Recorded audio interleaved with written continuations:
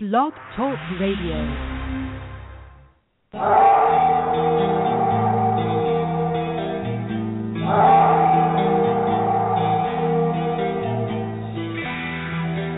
There's some dangerous, large carnivore out there. And I saw that bird pick a young deer off the road and fly away.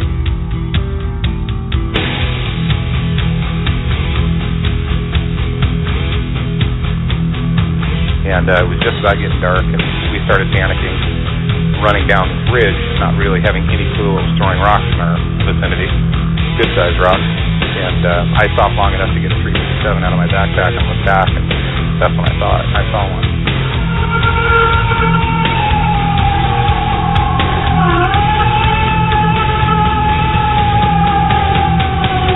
For a week, the town of Defiance was being harassed by a werewolf, and it's actually attacked two railroad workers, killed livestock. You know, just a lot of weird stuff that was going on. Say your prayers and go on. Don't forget, my son, to include everyone. I thought you in, always sin, keep you free from sin, till the Sandman he comes. Sleep with one eye open, gripping your pillow tight. Exit light, end the night. Take my hand, off to Never, Never Land.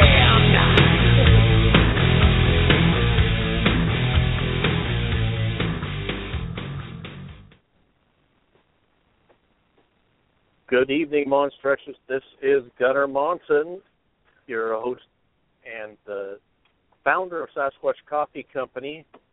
And with me, as always, is my good friend and expert. Oh, are they? There are no experts in Bigfooting. There are no But, experts. my good friend and fellow Bigfoot researcher, Shane Corson. Shane, how are you this evening? I'll be honest, I am beat. I am tired. I've had a couple hours sleep over this weekend, and then we had the great event at Hopsquatch presenting some stuff and sharing what the Tillamook group's about. But, you know, I spent 2 nights out in the Tillamook area, and I got no sleep, so I'm tired. So what kept you up all night last night? I can't say definitively. I cannot say. Something kept me awake. Well, that and just the being out in the woods. You know, usually I sleep really well, but you know, we had some possible activity this weekend, and the little wires in my head get going, and it's hard for me to sleep. And I put myself in some rather uncomfortable situations for as far as sleeping is concerned. Trying out some new things, and, you know, the body took the toll, but I think it was worth it. I'll say differently tomorrow. You know what they say, we can sleep when we're dead, so. Right, man. Pushing daisies. But I made it out for a while, was that last night? It was last night. So, yeah. I know that we had some friends in from Montana, Tom and I'm losing her name. Tom and his wife, yes, from Montana came out and stayed Friday and Saturday night. And I know that there were several of our team members, you included, that went out Friday night, and I know, you know, there was what was defined as a tree knock that both was recorded and was heard by. Did you hear that one? Or I know that Cindy woke up to what she described as a tree knock, and then. And you actually recorded it. I did, yeah, and I believe, well, I had to go back to the audio, but I believe I did record the same wood knock that she, or, possible wood knock, we call it a wood knock, but I believe I recorded the same one. I did hear, well, actually both, heard a few Friday nights. Last night, I heard just the one, but it was a solid knock from the general direction that we usually get knocks, or, so-called knocks. So I have a ton of audio to go, and specifically the Friday night into, Saturday morning was a stellar night. Tons of audio, some really neat stuff going on there. I the possibilities are out there, but I had something large grunting and making some odd sounds near my truck. And I purposely put myself outside the larger camp that was set up. I placed myself further out, kind of all lonesome. And I think it paid off. I really do. I think it was a good choice. It was an area that Gunnar, you, and Jess, part of the Tillamook group, Jess Southern, had maybe possibly a rock thrown at you guys. And it's got a little bit of history there as well. So it's a ton of really interesting audio to go through. I'm pretty excited about it. And just there was a lot of vocals, and for me personally, we're talking either it's something big. So we're talking bear or some other unknown, because this thing hung around for a long time. We're not talking a half hour. We're not talking an hour. We're talking closer to a couple hours in this area, and at times was loud, but at times was stealthy. I mean, stealthy. And you really have to pay attention to the audio. Even looking at on Sonic Visualizer, you miss some stuff because you're looking for some of the bigger hits. At least I do. And when I'm listening to it on the audio, and of course it's open to interpretation, but interesting stuff. I'm telling you, I really find it really interesting. So the whole weekend was interesting, and I tried to mimic some of the stuff we did the early Friday into Saturday morning into what we did last night, to see if I can get the same sort of responses and same sort of scenario going on. And to some extent, I think we were successful, but it was a lot quieter. There was a full moon last night, and there was a lot of different things going on. The weather was a lot nicer, and so who knows? It's going to be interesting to look at the audio and see what we can pull out of it. I know Larry. Given him a couple of files he sent off to David Ellis of the Limit Project, and hope to hear back from David soon. I believe he's probably listening in on our show, and maybe he'll find some interesting things like I thought I not only heard in person but had recorded. So, well, that's the is nice is we have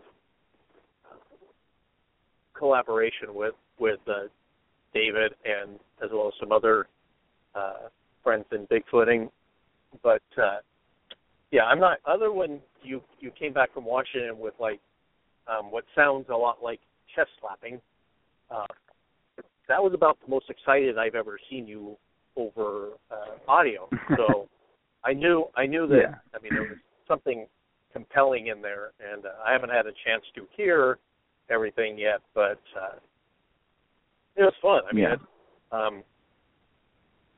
We the Tillamook Forest Group were the presenters this month at Hopsquatch. It was our first public presentation, and it was a lot of fun to do.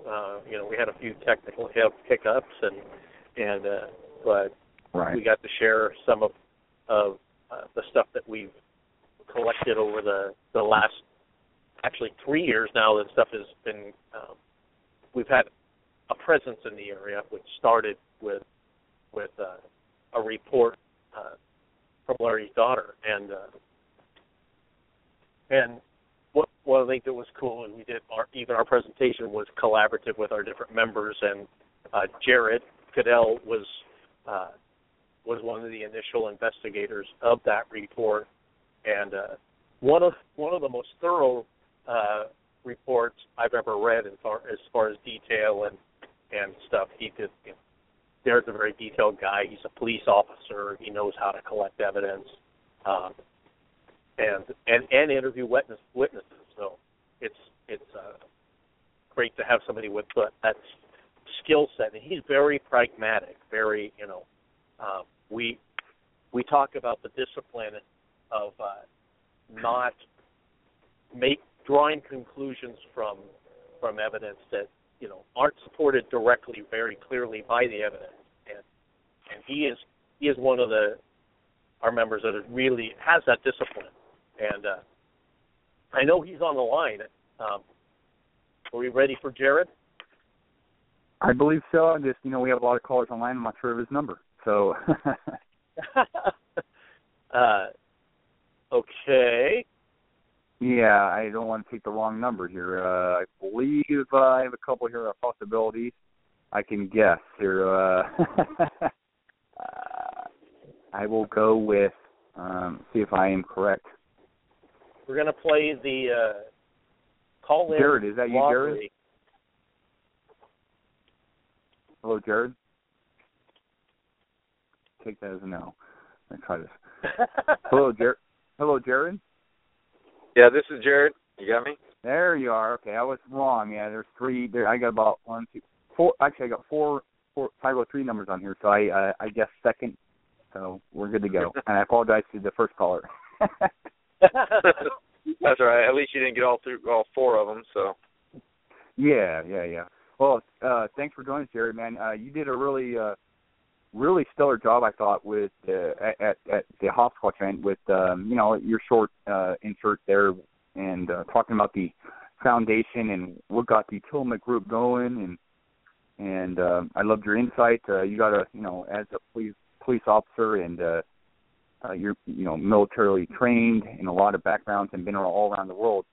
You brought a different and really unique aspect to the presentation, and I've heard you talk before about this stuff, but do you want to talk a little bit about what you shared with the audience, the hopscotch event, and and whatnot? Sure. You want me to kind of talk about just sort of my first experience going out into the Tillamook area and just kind of what prompted us to go to that area? Okay. Exactly. You can start from the beginning and fill us in. Yeah, well, initially, Cindy and I, Cindy, my wife, we responded to a report that was posted on the BFRO website about some activity that was going on in the Tillamook Forest area.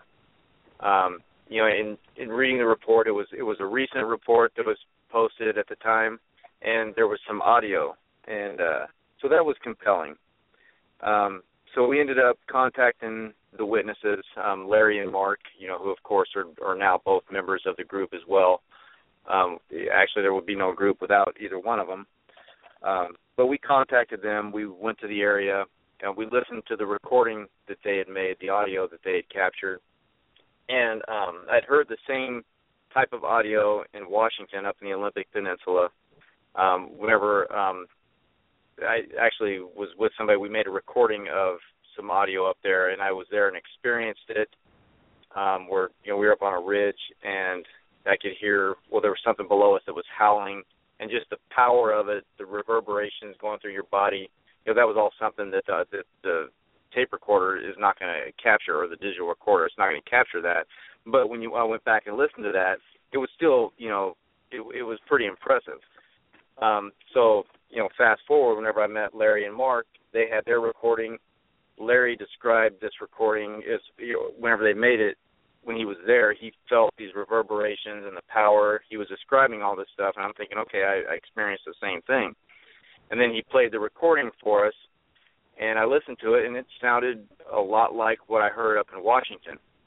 And the one that I heard up in Washington, when I first heard it, the first thing that went through my mind was, or whenever I was experiencing it, was that's some type of big primate. I've been in jungles around the world where there is, monkeys and apes, known primates. I've experienced some of the behavior. I've seen it. I've heard the sounds that they've made, and that's what it sounded like to me, although it was just a lot bigger and just more powerful, and but that's what it sounded like to me. And so whenever we listened to the audio that Larry had, It sounded very similar to the audio that I experienced up, or the stuff that I experienced up in Washington. So it was very compelling. So after listening to all that and checking out the area, there was a lot of bear sign, deer, elk. There was signs of big animals living in the area. There's berries. There's just water. In my opinion, anywhere a bear can live, potentially a Sasquatch can live. So there was, the environment was conducive to a big mammal or animal living in that area. So we went out a couple of weeks later, and it was Cindy and I, Mark and Larry, just the four of us, and we decided to camp out and see, if we could experience anything or just kind of see what was going on out there. It was right around, I believe sometime after 9 o'clock in the evening, 9 o'clock at night. We were sitting around the campfire. Cindy, got up and kind of did a little whoop call just to see, if anything would respond, and she was kind of joking around when she did it. But right afterwards, we got a response. There was something, that was big and powerful that started howling. It was up on a ridge, and then there was another one that started responding and howling back and forth. So they're going back and forth with these two different howls, and we're down in the middle of it. And it was, the same type of thing that I heard up in Washington. And, we had recorders going, so we did capture all that audio on the recorder. But again, the audio recording is a lot different than what you actually experience in real life, because you just can't capture the reverberations and the power. But, when you take the recording that Mark and Larry had initially made and, the things that had brought them out to the area, then we went out and we did our own investigation, and we had, experience with vocalizations. That is kind of, when you start putting it all together, I guess that is sort of the genesis, of the Tillamook Forest Group. That's kind of where it all sort of started, because there was more than just one piece of evidence or one story. It's like, whoa, something's going on here. You can't come out and say definitively, oh, that's, a Sasquatch population in the area, but there's some really compelling audio that we've captured as a group for the last 3 years. Right, and I concur.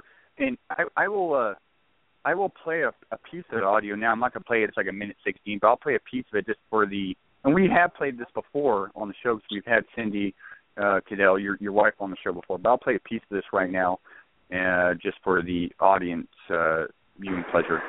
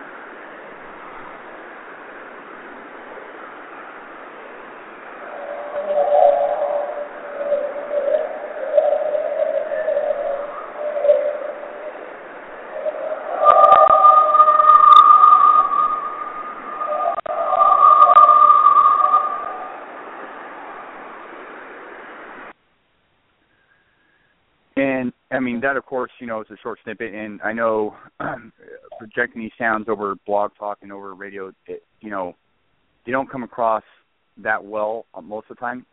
It still sounds interesting, and, it's not the same as when you're in person, when you hear these sounds. Even, I've heard knocks in person, and I'm like, wow, I felt them, and the whole nine, and you hear them on your recorder, and you play them, and people are like, it's not that impressive, but so audio doesn't come across that well sometimes, the airwaves.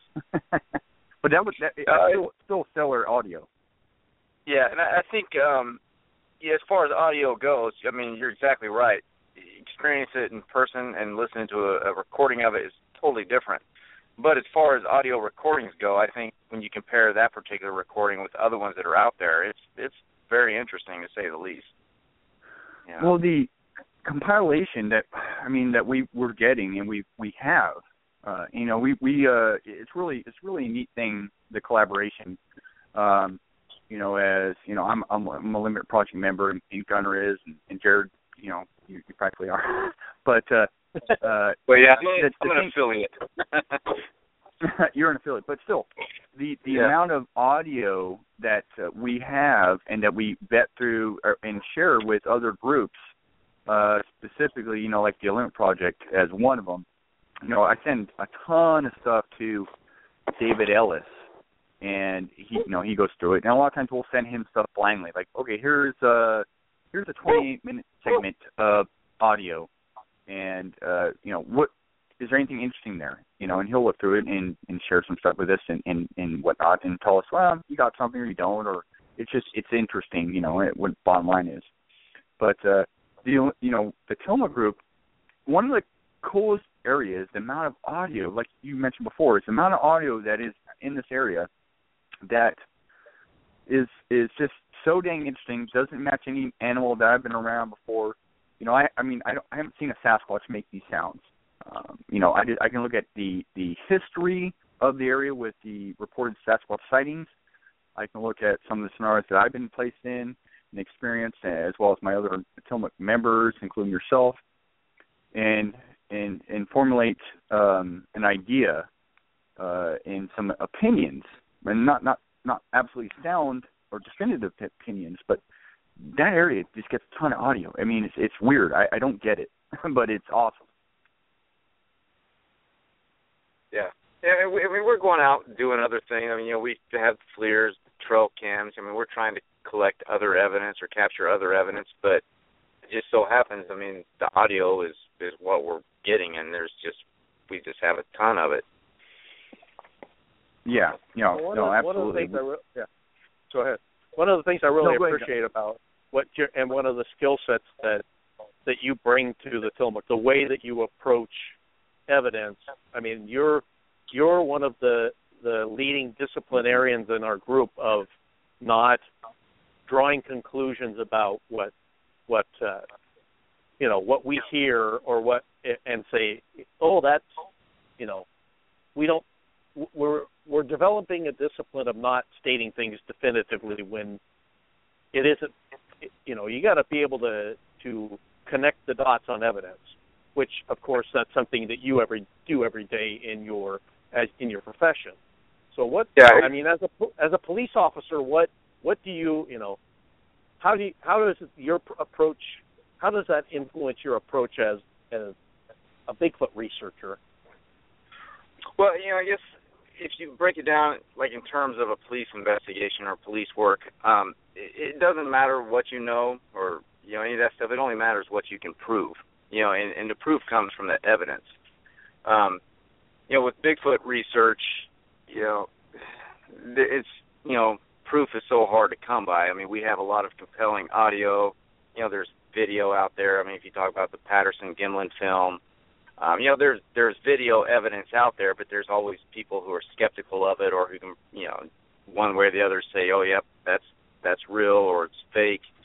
I think without having that definitive proof, at that point you just have to, you go through the process of elimination. Any type of investigation you do, you start with, okay, this is what I've got, and then you start eliminating things. Okay, I know it's not this, I know it's not that, and you just go through that process of elimination, and then you're left with, some type of an unknown. And you get enough of that. I mean, it's still not definitive proof, but, at some point you have to start looking at all this, all these different vocalizations, I mean, whatever it is. If you can't, or if you eliminate all these other things, but you're still coming up with this X factor that nobody, can say what it is for sure, then you've got something that's unknown that's, creating these experiences that people are having, and so I think you just have to look at all the different, I guess there's patterns in it as well. You listen to the vocalizations that we've made down here in Oregon, compare them to some of you talk about the information sharing with some of the ones they've got up in Washington with Dave Ellis, and you compare all that stuff. They're very similar, And so if you have this happening there, the same thing happening here, the same thing happening in, other states, and, places thousands of miles away, I mean, I think, you just compare it all and you get to that scenario of more likely than not, which is still not definitive proof, but, you're starting to kind of get there just putting it all together, if that makes sense. Absolutely. I mean, and it's just like sightings. Now, you had a visual that you won't come out and say it was a Bigfoot, but basically when you get down to something that is walking on two legs and has arms that swing, at some point you're down to and then it kind of falls out of human size range at some point. But you get down to it's human or something or other something unknown. Right. Yeah. Yeah, and like I said, the problem I have with that in my own mind is I couldn't make out enough detail. But, in all likelihood, whatever it was I saw, just the way that it all happened, a human probably couldn't have done or, been there and gone that quick. I mean, it was, I don't know, it's just like a lot of other sightings, it was just that quick. Mm-hmm. But you're right, it was either human or something else. There was no chance that it was a bear or, any type of misidentification that way. So, right. But like I said, we've talked about it before. I'm just real hesitant to come out and say, oh yeah, that's what it was that I saw, just because I couldn't make out enough detail. But when you break it all down and look at the circumstances around it, it's, I don't know. I'm still on the, I don't know. I know. I tried to pin you down to a percentage of what was the percentage of that that you believe it could have been a human, and there was a little bit more in the context of the story is that there was a branch that moved, that a guy that was 6'5" couldn't, he had to run to jump touch, so it you're getting on the point where really it's unlikely that it was a human. Yeah, and the only thing, my initial impression was, oh, that's a person walking down this road. I mean, I guess the backstory, we were on our way into a campsite, and we're driving up this road. I'm driving uphill. The sun's in my eyes, so, of course. And I see what I think is a person walking down the road, and when I saw it, this person I thought it was, I mean, it looked like they were wearing like a white T-shirt. It was just somebody like wearing white is what I thought initially. And I thought, oh, cool, somebody's coming down here to guide us into camp. And I thought, wait, nobody knows we're coming into camp. It turns out we're 5 miles away from the camp. And then it's there, and then it's just gone. It goes off the road, and there's this big branch that starts shaking. There's no wind blowing. All the other tree branches are still. Cindy's next to me in my truck, and I'm like, did you see that? And she's like, what did you see? And I'm like, well, somebody was just walking down the road. And so we're there within 30, 45 seconds, and this branch is still moving, and there's a big game trail going down in this area, and there's nothing there. It's just gone, and the branch was 9 feet up off the ground. Right. And so, and then come to find out later, in this area, there have been a lot of reports of an albino Sasquatch that's been spotted there, but I didn't know that at the time. So when you kind of put all that together, I'm still not going to lock in a number as far as a percentage, but there's a really good chance that that's probably what I saw. I don't think that a human, could have disappeared that quick. I mean, you never know. I mean, as a police officer, I've had them get away from me that quick in the past, but just when you look at all the circumstances, that's probably what it was. But to me, it's still all about evidence, what you can prove. And in my mind, I couldn't make out enough detail, and so I can't definitively say that's what it was. And so even with my own sighting, if that's what you want to call it, I'm still skeptical on that stuff, because I think it comes down to what you can prove, And I think a lot of the audio that we've collected is very compelling, especially when you start comparing it to what they have up in the Olympic Project and in other places. I mean, because audio is the most open to interpretation. I mean, we could all be sitting around the fire and hear something, and you heard a whoop and I heard a howl and Shane heard a bark. I mean, we might describe it differently. So, but we all heard the same thing. And it also requires the most context. You know, all evidence requires context. So what else you heard? You know, you heard some kind of audio event. What else went on that tied that into something other than a known animal, or you know? Yeah. And that's important, and I think that's part of what you bring. As a huge value of having you as part of the Tillamook Forest Group is you know how to process evidence. You also you discipline us, because I have to catch myself at not stating things, jumping to a conclusion.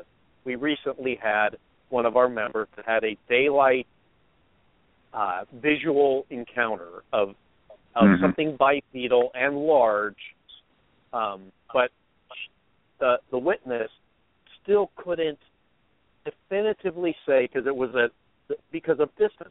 So kind of the same thing. You're down to it was something bipedal walking in the woods, human or something else, because there's no other bipedal animal out there. So bears go up on two legs, but the area that this visual encounter took place was not a bear, because of the terrain and the length of time that the behavior of the subject. So it comes down to, was a person, or it was something that we don't know, that isn't part of the known record of animals. So, but I pick up I try to match your, the language that you use, and we talked about this prior to our presentation. It was like, we need to be very careful about not stating things definitively. And I heard now internally we might be a little more loose, I might say, I think this was this, but, and throw out theory. Yeah. Yeah. Well, like I say, it comes down to, it doesn't matter what you know, it matters what you can prove. And I've experienced stuff there in that area, and it's like, okay, that is not normal. That's, in my mind, that's a big primate. But I can't come out and say definitively that's what it is. Right. And so I think you do have to be careful saying, yep, this happened, that's a Bigfoot. You just can't do that unless you actually see a Bigfoot doing that same thing, which that's I guess depending on who you talk to, but that's something that's very rare. The really interesting thing about audio, though, there is a record of it, and it's something that you can record and store away and compare it to other known animals and other possible, other vocalizations, and if that's what we're talking about knocks or rock clanking, whatever, from other areas, and compare it, and file it away, and register signatures and comparisons. That's what I think is really nice about the Tillamook area, is that we do get a lot of audio, and strange audio, sometimes compelling audio, not definitive, but really interesting. And when you compare that to other areas and other groups that are working and recording, and maybe get some patterns, some signatures that represent something bigger than just the Tillamook area, some very good comparisons. And that's one of the goals for me personally with the Tillamook group. Though there have been, historically, there have been a lot of reports in this area of daylight and nighttime sightings and encounters, and including, like Gunnar was alluding to, one of our members that possibly saw something that may or may not have been a Sasquatch, something unknown, but I'll use a comparison, and I use this broadly because I don't know what it was, but just last night I did an experiment. I set up based on what happened to me the night prior with audio and stuff and hearing stuff in person. The Friday night out there, I spent the night in my tent and had something, near my truck where I placed my audio. I placed the audio on my tire, which I don't normally do. It was really late, and I thought, I'm just going to place it on my tire and face it in a certain direction. And you were being lazy. We had, I was being lazy. Well, quite honestly, a little bit, yes. But we had done some vocalizations out. Yeah, it's funny is that it yielded some results. I mean, yes, it's funny because we do all these things very specifically, and then you do something random and you get some off the hook kind of stuff. Yeah. Completely random. But I did direct in an area that we do get a lot of knocks and stuff in the early morning hours periodically. And so I had, was sleeping in my tent and got this really cool audio and something large, sounding bipedal, making some very peculiar sounds that were like, ooh, ooh, just very awe sounds. And I know for a fact there's a bear in this area. We found scat and Jared found an impression that was most definitely a bear down the road. So we know there's a bear in this area. So I always keep that in the back of my head. But this thing hung around for such a long time and acted. I actually purposely left some stuff on in my area that food wise, I'm not baiting. I just left it out there. I didn't put it away. It was empty. But the scent wise, for whatever reason. But so after all was said and done, that the first time I listened to the audio, I was like, wow, there was something right next to my truck and maybe even touched my truck at times, and I heard all these weird sounds. So I went back out there, and so I decided to do an experiment. I put my tent in the same area the following nights, and I didn't sleep in it. I actually slept in my truck. I covered up all the windows, and I had a monocular night vision owl, so I could, basically turn the night into day and look around. And the point of this is that I saw something above my tent in the background that looked like a stump. When it was about after I heard a knock. It was 3:25 in the morning, so I looked at my phone. I heard a loud knock, and I should have stayed awake for a while, and I decided to scan around with the binocular. And I saw something back behind my tent, 35 plus yards back. And when I saw it, I couldn't make out anything. It looked like a stump. It looked just like a huge ass stump, large. It looked weird, and I was like, "There's no stump back there." And I was watching it, and I'm really tired. I'll be honest, and my eyes were playing tricks on me. So I thought I saw this thing moving, and I thought about getting out, and I said, "No, I'm going to sit here. I'm just going to sit here and watch this thing." And eventually, it didn't move, whatnot. So I right or wrong, I fell asleep. I turned off the binocular, and I went to sleep. And I woke up probably 25 minutes, 30 minutes later. It was after 4, and it was gone. It wasn't there. Can I call that a Sasquatch? No, heck no, I can't. Can I call it a regular? Sure, because I went up there, and the ground was kind of smashed down, and there was nothing there. And now, this binocular doesn't record. I could have put my phone up to it, my iPhone, and possibly tried to record it. But you just would have seen a dark mass, and the light would have flashed through the window, and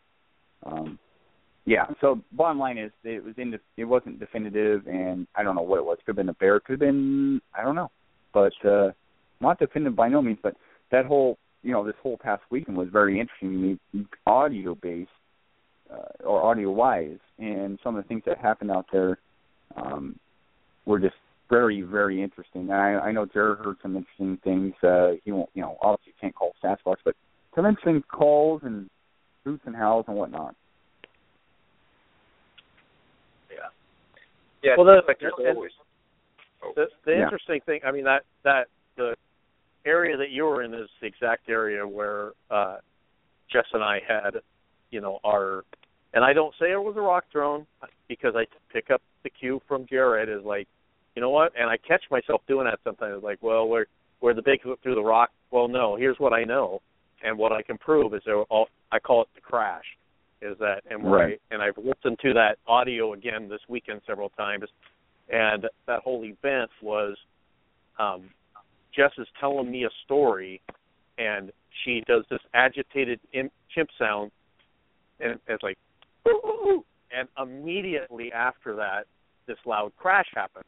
And the next day, so if we're following chain of evidence, the next day we're looking behind her and where she was sitting, and within 2 feet of where she was sitting, we found a round 4 to 5 inch diameter rock, which Jess, I think, now has in her possession.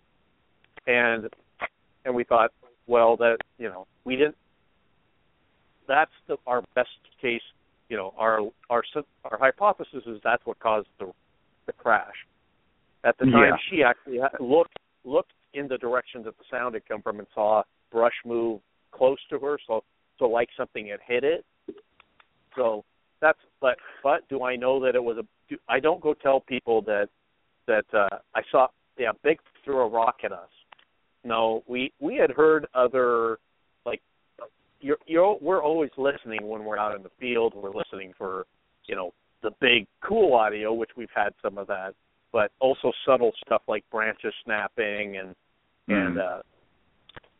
we've had that evening, and that's actually the location. And the hillside that you saw this shape from is the same location. I mean, in within feet or yards of where this took place. So that's why I placed myself there, because we had a larger camp set up, and I wanted to put myself outside the larger camp, just be on the outskirts, specifically in that area for that exact reason, an area that we've got other anomalous things happen. Actually, we have Larry Turner, part of the Tillamook group and presenter at the Hopsquatch event. I'd like to get him on the show, not just to talk about audio, but he knows a little bit about the history of this area. It's, in the past history with possible rock throwings going on there. So, Larry, are you there, Larry Turner? Yeah, I'm here.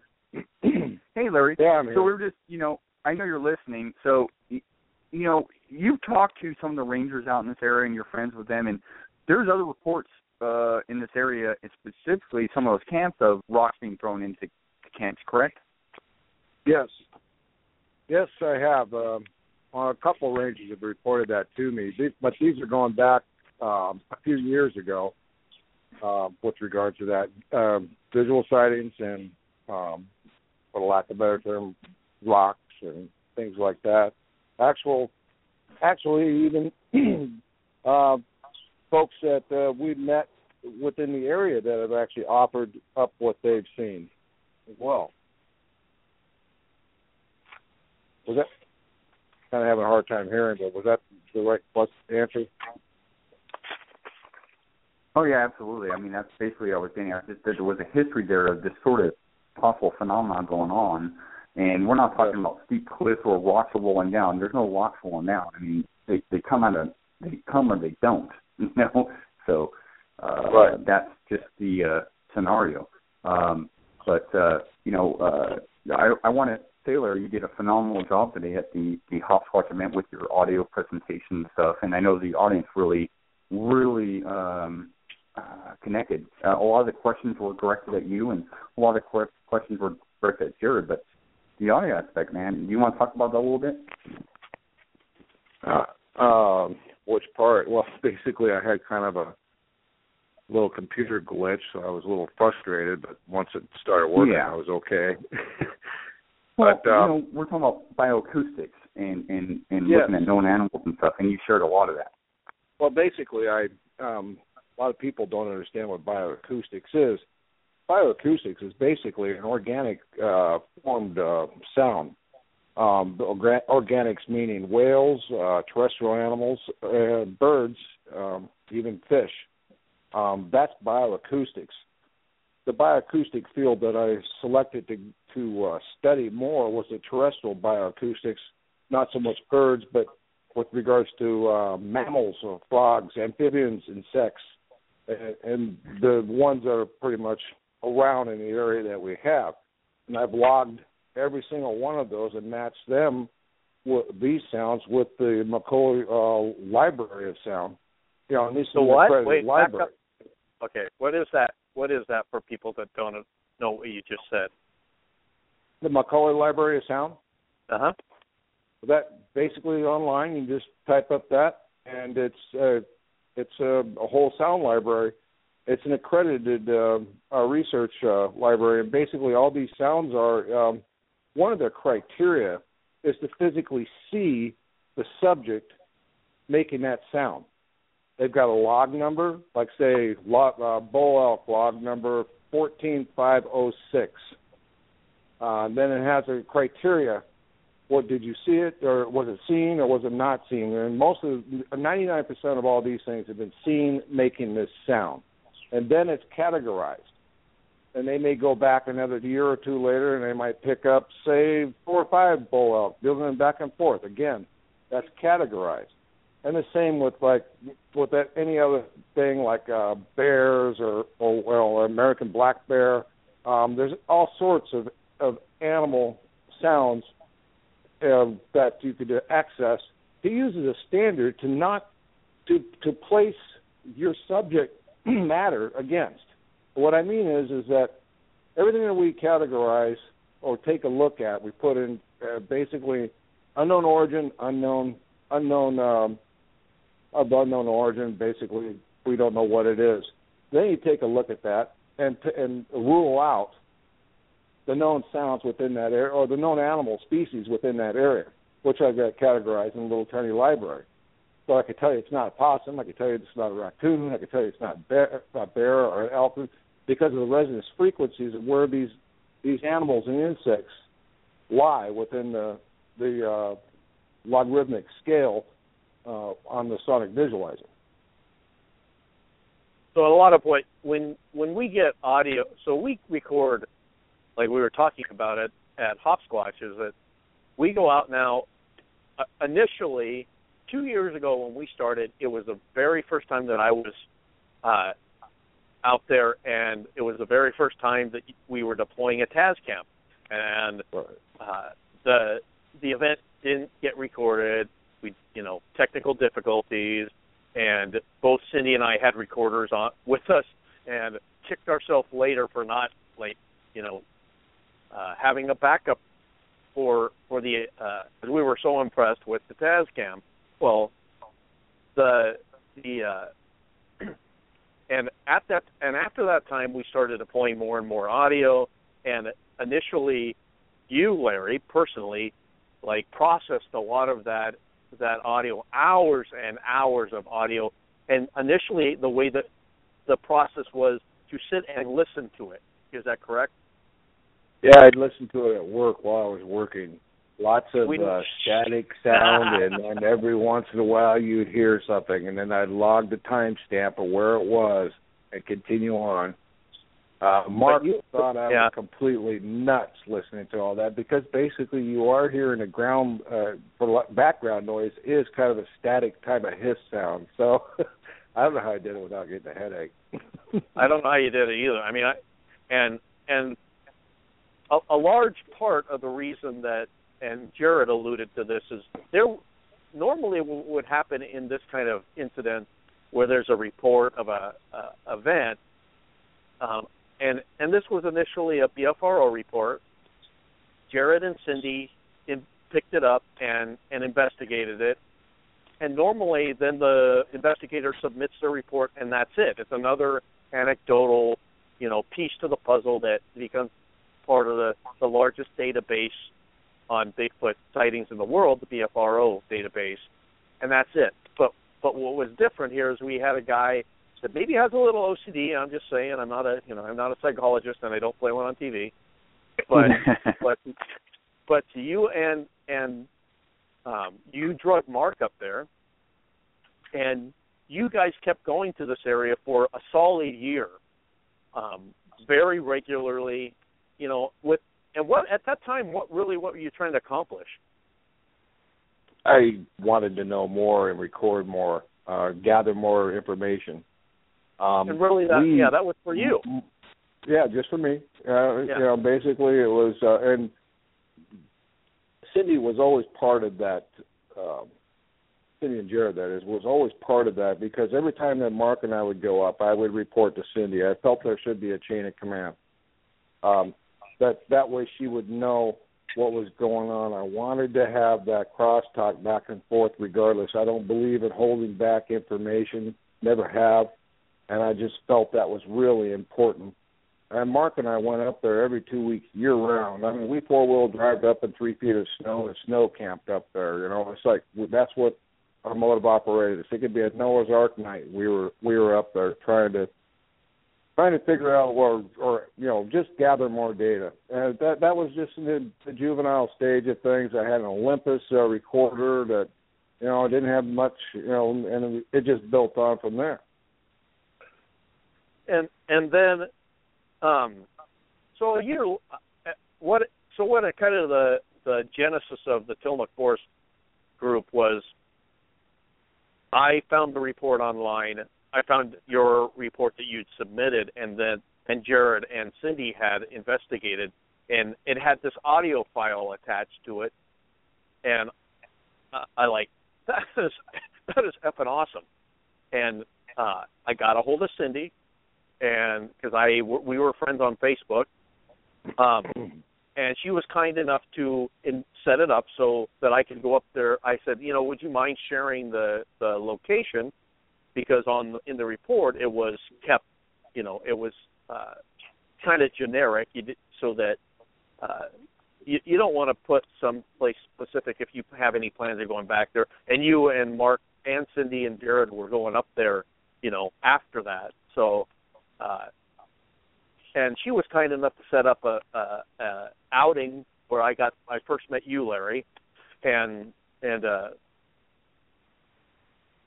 Cindy, and we had, and driving up there, and funny because I think Jared and Shane will back me up on this. Driving up to this area, I had zero expectation that there was anything was going to happen, because it was like there is a lot of ATV activity, and there's a lot of fire going on, and I'm thinking, what's Bigfoot in its right mind would hang out in this area? I mean, it just seems like it doesn't seem, you know, to make Bigfoot logic, which I don't.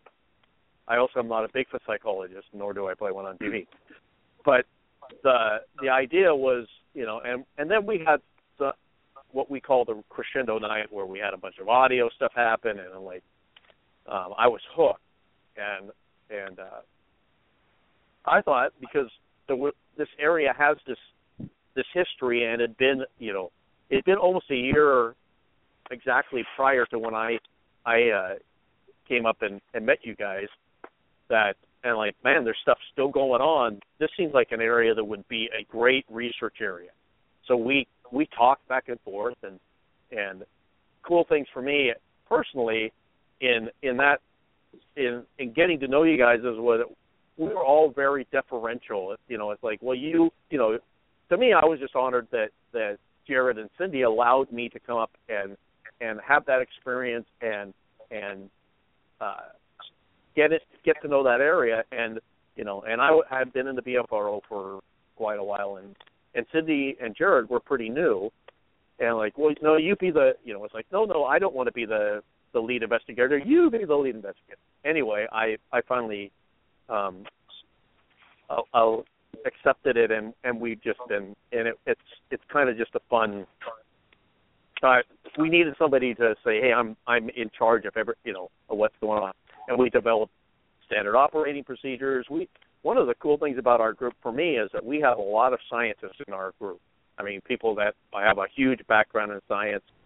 Larry is is NASA certified, a metrologist by trade, which is a science of measurement, right? You basically determine what an inch is.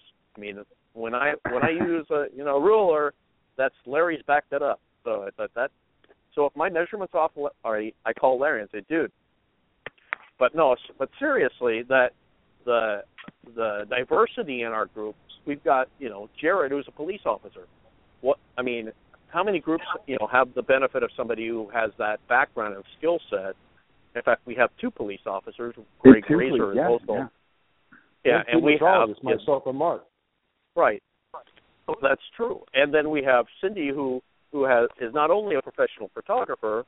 Cindy is also a has a degree in anthropology, not archaeology. I apologize, Cindy. I might have misstated it at one point. And we have 2 nurses, which takes a hell of a lot of education to be a nurse. You know, I feel like I think I'm the dumb guy in the room because I'm a manager. So yeah. So but the thing is that Jared or Shane can say he's the dumb guy in the room, but Shane is a student of Bigfooting. The guy reads. You know, I'm a big Shane Corson fan. I know I might, go over the top a little bit, but the guy studies fields of things that would affect Bigfoot research. You send God, does this guy ever sleep? You send me stuff all the time that where I can tell that you're out there looking for other pieces to the puzzle. Primate behavior and just so. Well, I'm honored to be part of a group of people that really, mesh really well. And we have Barb, who's very close to being a biologist. So she's right there. So it's a great group, a great mix. But I want to elaborate a little bit on that with what in regards to what you were saying before about that area. Now, I had the same assumptions going out to this area too in the Tillamook area because of the amount of people and stuff. But when you look at historically, even as far back as Native Americans in the surrounding areas, there was a history of Sasquatch. And then you look at some of the BFR reports and some of the reports that are online, some of the reports that are not online, there's a huge amount of history in this area of Sasquatch or reported Sasquatch activity that is very interesting. And if you look at this area and you look at the natural resources that it has, now I believe Sasquatch to be not just, very sparse, but also, not many of them. But, I mean, if you're going to key in on an area with natural resources and kind of maybe make it your own, you're going to deal with the human population the best way you can.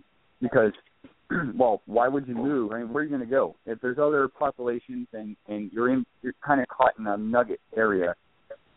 This area has a ton of elk, a ton of deer. It's got bears, it's got berries. You're talking about not just the fauna, but the natural resources for water and salmon and steelhead and trout, and also just the like I said, the berries and all the natural stuff that's out there. It is abundant. It is. It's crazy. I go out there. We go into other areas, looking around, and I'm constantly blown away. It reminds me of the Olympics up in Washington that we research in as well. It reminds me of Mount Hood, another area I research in. There's certain areas that have so much abundance, that it makes sense that something, if it were to exist in this area, would be there. And it's a massive biodiversity.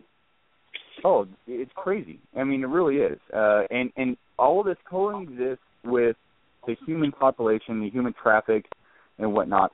Now, I'm not saying that in the area that we researched that, Sasquatch is out there, that it lives there. No. I think it travels through there. We got clear cut. There's a lot of reasons for something of this Sasquatch nature, something of this, to be out in these areas. And the more you look at it, the more it makes sense to me personally that they be an area that come into and do their thing and leave or travel through. And I'm not talking about migration. I'm saying it's a great area to be in and hunt and forage and the whole nine. It, after looking at all the evidence and the audio and stuff, it makes sense to me that this is an area that if I were in the Sasquatch shoes, I would probably be in this area periodically, time to time, and forage. Well, see, honestly, it's great because we have this group of people, and one of the questions somebody asked us is, "What? Don't you guys don't always agree on everything?" And that's true. We don't, and we have great discussions about it, and then you reach a point of agree to disagree. See, I I'm of the as much activity that happens in this area with so much frequency. I think it's part of a territory, and maybe we're saying the same thing in a different way. But I think they do that. They're never too far away. I don't think they travel 1,000 miles from this area. I think that they circle through this area fairly frequently. I think they have different bedding. I mean, we can get into what stuff that I'm just pulling out of my butt. I mean, because I think that they have different bedding areas. Seems to make sense. That they wouldn't stay in the same. They're a little bit like Osama bin Laden. They don't sleep in the same place 2 nights in a row because they're afraid of being caught. But Squatcha bin Laden, what? But I think that they're never too far away because we get audio stuff so frequently that I don't think they're running in from 10 miles away to mess with us or to leave us a message on our recorders. So it's and everything that we talk about is speculation and guessing because we don't have a complete clear picture. So all we can do is our best, throw stuff out there and talk about it and share ideas and what's one of the things that's really cool is the collaboration with other groups is Larry is a great networker for in this field and what and talks and has. It's funny is Larry entered the Bigfooting having no idea who the who's who of Bigfooting was, and went to Beachfoot. And I get up one morning and Larry's out there, holding court with John Bendernagel and Ron Moorhead and all these, and he has no idea, no pretense about it. He's just doing his Larry thing and networking and sharing his experiences with people, and he just naturally connects with people really well, and that's a huge benefit to our group. Is that Larry made connections and followed through with people like David and John and Sarah Brown and the folks in Bigfoot Ops and to a large degree why we made a connection with Retman Mullis of Bigfootology was because Larry reached out to people, was sharing information, and we got a lot of collaboration with other people and corroboration of, I'm sending you this audio. Well, we get the same audio in our area, which is, hundreds of miles away. So, and that working in isolation, it's almost like everybody's starting from over if you don't go outside your own group, because our group has now been, this entire shindig started basically 3 years ago. And there's people, of course there's people that have been doing this longer and recording audio longer, and I've identified, things that we are, and it moves your research forward faster by corroborating with or collaborating with other groups.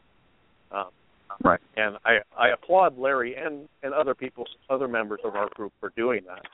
So, and that's all I got to say.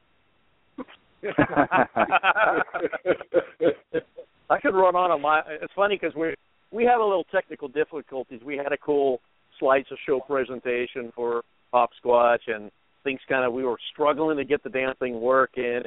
And what? I can talk about Bigfoot for 2 hours. If, I just run at the mountain for 2 hours, and we want to talk about Bigfoot. Well, we could do that, yeah.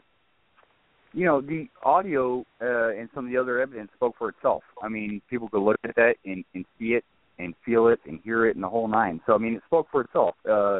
And like you said, we don't call it Sasquatch per se, but it's that the stuff in these areas, and not just the Tillamook area, but a lot of this audio being recorded and heard, it doesn't fit in the parameters of known animals a lot of times, or what we call known animals. I mean, it's odd.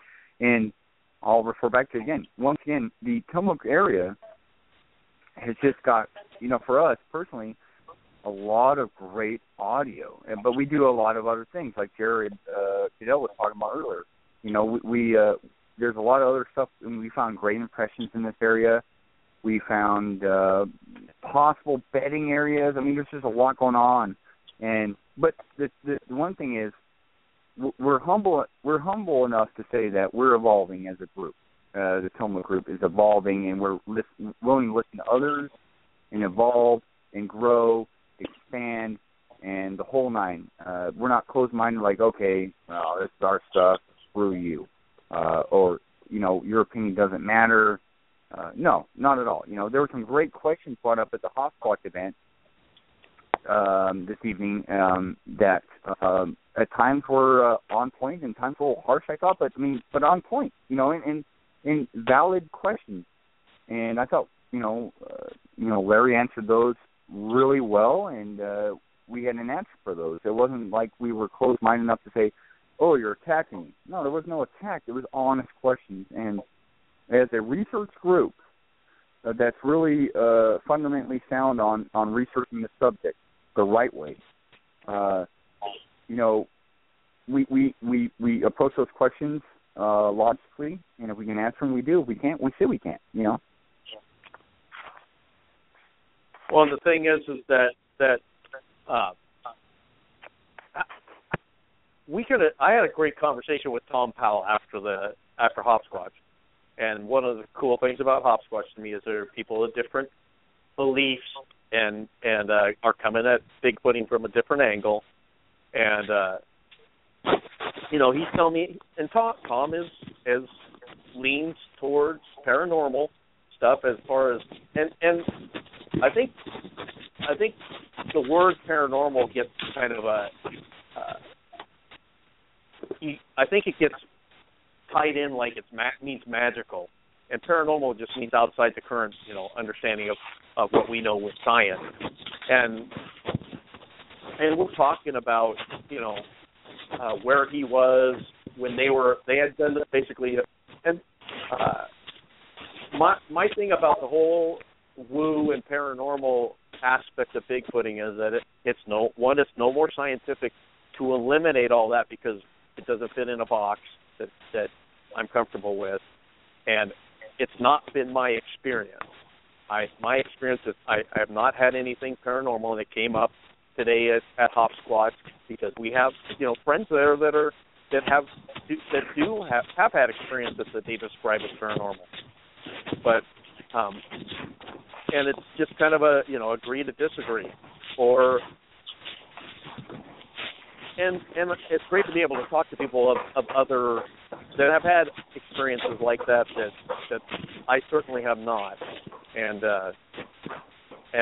not, you know, and that's what I was telling Tom. It's like, you know, it's nice to be able to talk to somebody and not say you're an asshole because you don't think the same way that I do, and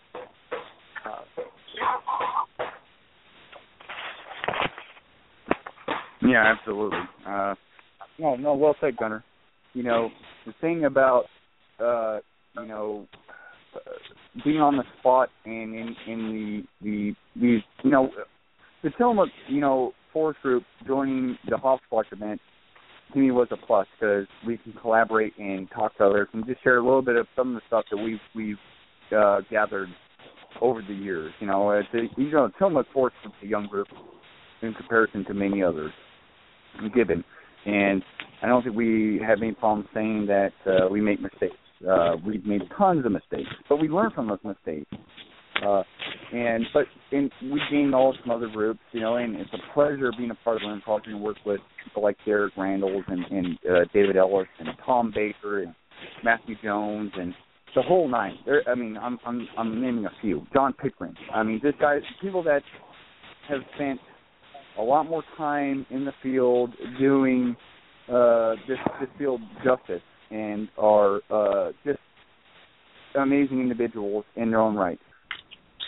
But we are not above ourselves to say that, you know, we make mistakes, you know, and that we can't learn from other groups or can't collaborate and say, you know, we got a recording that's very anomalous that we can't send to David and go, David can't send it back to us and go, oh, well, that's, you know, that's a known subject, okay? And I appreciate that about the Tillamook group because we really are grounded, I believe, and we all get along. And I think it's important for research groups in general. I think it's an important topic to talk about, and not just in this field, but there's tons of fields, like you mentioned before, the paranormal field. There's tons of groups out there that just bicker back and forth. And where does it get you at the end of the day? Nowhere. Show us what you got, and let's compare notes and work together for the common good and for the common goal. I mean, I can't wait for that day of discovery to share what we have and other groups have, like Glenn Project and us. And that, for me, is the icing on the cake. I don't expect tomorrow to prove Sasquatch exists. What I do expect is to do the best I can, and for us as a group to do the best we can, and for the groups I'm associated to do the best they can, to work together and compare stuff and move forward and rule out known stuff and keep the good stuff. I mean, it kind of is rhetorical, but I think people lose sight of this. To me, it's just second nature now, because I have no other goal than to do what I do and work with the people I work with and collect data. I mean, I love it. It's a passion. And I know for most of us it's a passion. And for many of the viewers out there and listeners, it's a passion. You love doing what you do, and you don't do it for fame or anything else. You do it because you enjoy it. And for many of us, like myself, that know these things exist, it's more than just a passion, but it's also nothing we're going to get offended when people approach us. So it's just, it's phenomenal. And I know the Tillamook group is moving in the right direction. Glenn Project is moving in the right direction. There's many groups moving in the right direction, and collaborating, to me, is key. It is absolute key, and we're doing that. Well, look, it's funny because, we've got different people in different degrees of belief or because I have not had the confirmation experience yet, and I talk about walking through that doorway of from are they to what are they, and I reserve it like 2% that every report and every experience that people report as Bigfoot is misidentification or insanity, but I am moved. The 98% is from like people like you, Shane, that have and then that have had an experience that there is no doubt in your mind that these things exist. You had a sighting. I need at some point I will have a sighting, and or I won't, and die sad and lonely up in the woods. But it's just fun. I said a long time ago, it's like, Bigfooting is a passion, but it's also a hobby. It isn't my entire life, and I decided, you know what, I'm going to go Bigfooting. If I go out Bigfooting with anybody else, I'm going to go out with people that I like. And right. I can say that I like the people in our group. I like people on the Olympic Project, but our group, is has a lot. Everybody brings value to the group. Sometimes we get a little it's not without our conflicts, but we have and when you get into any group dynamic, you're going to have conflicts and personality stuff. Sometimes to get up, and I try to stay out of it because it's like I think if we focus the same, people would focus the same amount of energy, take that energy and put it on research, and instead of personality, the whole thing, we'll get to the finish line faster by doing that than by going over here and having squabbles about this or squabbles about that. It just doesn't. Yeah. I don't think it adds anything to Bigfooting, to all the personality squabbles. You can agree to disagree, and again, it's Hopsquatch Day, so I have to give kudos to Guy Edwards for putting together an event where you can have people of differing views in the same room, and and not have fistfights break out or large arguments. You know, you can have good discussions with people and be friends with people that and you just have agree to disagree, or that's been your experience. I'm not going to discount, you know, somebody else's experience because I haven't had it.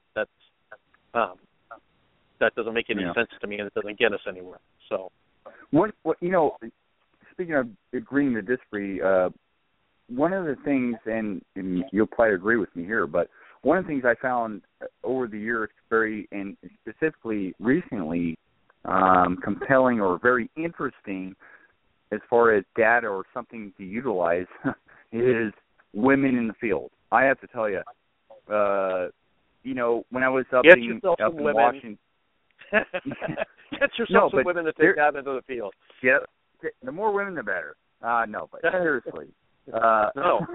Seriously, there's something to be said about, and I got my own ideas, right? But there's something to be said about women out in the field, whether they're making vocalizations or they're just present. There is something to be said about that, and I hope one day to be validated on my opinion, but, you know, there's something to be said about women out in the field in groups. I don't know exactly what that means yet, but I think we've seen enough stuff over the years and data, and when women make vocalizations or are present, the activity when it's around is sometimes profound. And the responses from some of those vocalizations, like Cindy, you know, during the original stuff that happened in the Tillamook area, was possibly brought on by her, or, you know, and Shelley Covington, you know, when we were in Washington, was present during an episode up there, and there's multiple. It goes on and on and on. But some of the biggest events I've ever been involved in with possible encounters or vocalizations or events have been when you've had at least one woman in camp or more. And some of the crappiest nights I've had is just when it's just the guys around. Now, does that mean anything? I don't know yet, but it's just it's food for thought, and I thought I'd bring it up because it was discussed during the Hopscotch event, and I think it's no, I something agree. To be said there. Yeah, and that came up back when I was going out on BFRO expeditions. There was a belief that women carry themselves differently, you know, that if you got women and kids together, you could almost guarantee that something was going to happen because it raised curiosity. There's a low threat, you know, and you would think that kind of makes sense, that most people out hunting, you know, that take up a hunter's posture are men. Not all of them, I know. Don't send me nasty emails if there are women hunters. I know that. But I'm saying if you're playing percentages, and women hunters carry themselves differently than women or campers in general, that and maybe that's just they're seen as less of a threat to, you know. But we've had stuff happen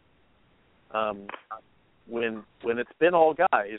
It doesn't mean. But interesting is that some of the stuff that you've had that happened over the weekend, responses came from when a female did a call.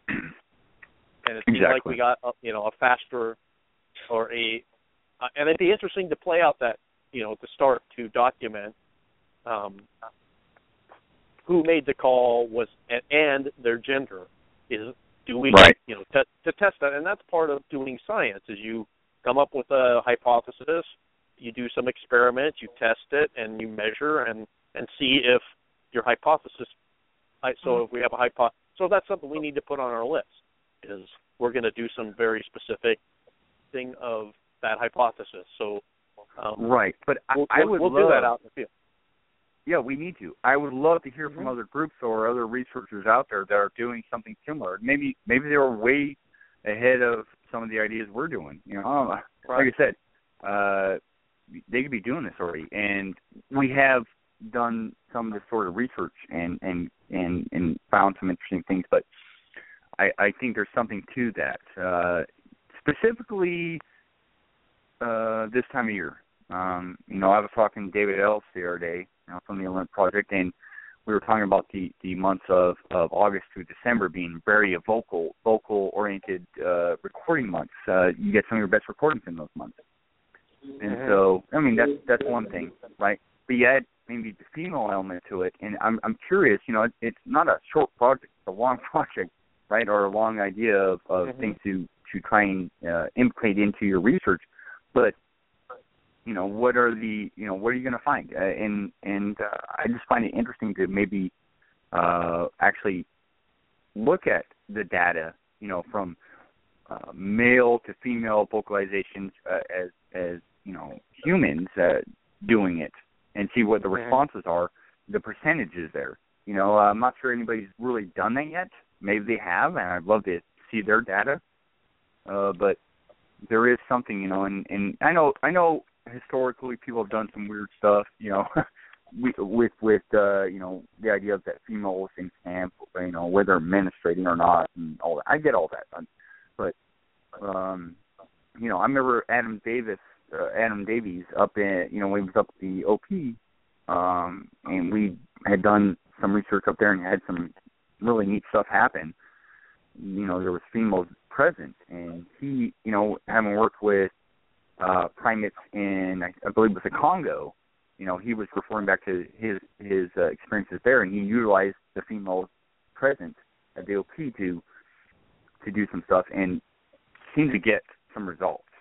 So it's just an interesting subject to talk about, and I hope down the road maybe to have a show on this and maybe discuss this further, because it's a really interesting subject and maybe something to pursue down the road within one's research. Not every group has females in their group, or not every group has males in their group, but I think it's an important component. And I agree. I think there's something, like I said, and when I was involved in the BFRO and going, that hypothesis was put forward that it was that there was more activity when there were females present than when there weren't. It was never measured, as to my knowledge, was ever tested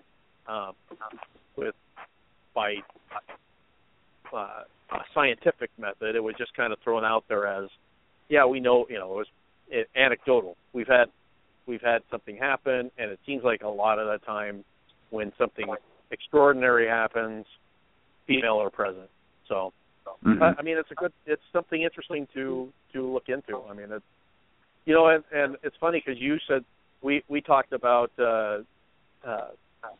August, September being some peak months, and I mentioned that to my lady, and she was like talking about how elk rut, and maybe it's the Bigfoot rutting season, so that maybe that is the season when they're, and where they're usually pretty stealthy, and maybe the males are calling, showing their masculinity by doing calls and stuff. So maybe there's a little, there's some other compelling reason that overcomes their normal stealthiness during that time frame. And I thought that was an interesting idea. So yeah, it's very interesting. Those months. I know people are say, well, yeah, August. I get it. People are out camping, and it's the warmer months and all that. But there's more to it than meets the eye for me. There's more to it. August through December, and we're into the winter months, especially here in the Pacific Northwest. There's more to it. You get the best vocals in these months, and I agree with David Ellis on that. You get the best vocals, but you get a lot of times a lot more. And I think it's the best time to be out in some of these areas in doing research. December sucks a lot of times in the Tillamook forest. It generally sucks, but December, November, you're just wet. You're getting rained on. You're not getting snowed on. It's not a good time to be out. But we've had stuff happen, though. Exactly. Yeah. And there's a lot less people around in those later months. But there's something to be said about this time of year, and it's my favorite time to be out is from August through December. Just because, not just the vocalizations, but because of past experiences. It's just a great time to be out. And I know a lot of people around the country that have had experience will say, well, no, I mean, April, May. I know in the Olympics, a lot of times things happen in the spring, awesome. But for me in the Tillamook area, I mean, per se, Mount Hood, it's always, my experience happened, my sighting happened in August. And it was, over 2 days. And amazing. So there's something to be said about these latter months, in my opinion. A lot of the reports I've taken in from not just Tillamook area, but Mount Hood area have come from the months of August and September. What does that mean? I don't know. I hope to find out. Maybe there's something to it. Maybe there's not. So how would you go about, how do you test that? I mean, we've seen a lot of, data put together and there are spikes in particular times of year, and then it takes two things basically to have a Bigfoot encounter. It takes a person and a Bigfoot. So, and that's the time. So, but you would expect then that July, there's a lot of activity, human activity in the woods in, say, June and July in Oregon, and those aren't peak months where August and September are. So there's something to what you're saying, because you would expect it to be pretty even if it was just because there's more people out in the woods. You'd expect that to kind of plateau those months when there is a lot of human activity, and it seems disproportionate that August and September have so much more active in terms of particularly audio. So I don't know. There's something to that. It's a question for another day, and and continuing researching this subject and just compiling the data. We're really doing some cool stuff, and it's leaning towards some compelling stuff. But right now, it's just compiling and doing what we're doing. And with having said that, we're down to the last couple of minutes here. Gunnar, do you want to close out the show, and we'll call it a good weekend? Yeah, no, it was. I want to thank all the members of our Tillamook Forest Research Group that put their time and effort into getting the presentation ready, and those that presented today, Jared, Shane, Larry, you did a great job of speaking and representing our group, and I had a lot of fun. And again, thanks go out to Guy Edwards for putting on. It takes a lot of effort to put on Hopsquatch every month, and we actually got, we became the program because originally scheduled speaker had bailed on him, when he was already scheduled. So, but I appreciate Guy giving us the opportunity to come and speak and share stuff with people today, and all the people that showed up at Hopsquatch today. We had a lot of fun, and we had a great time out with our group this weekend in the woods. Always, it's funny because we had Hopsquatch today, and I know that Jared and Cindy and Shane all woke up in our research area and made their way to Hopsquatch. So extraordinary efforts, and Shane on very little sleep. So I look forward to hearing the audio that you got this weekend, buddy. Always cool stuff in it. And I look forward to talking to all you Monster X listeners again next Sunday at 4 p.m. Pacific. Check us out. We'll be back next weekend. So thanks again for listening, and thanks to our friends Jared and Larry for coming on and talking with us.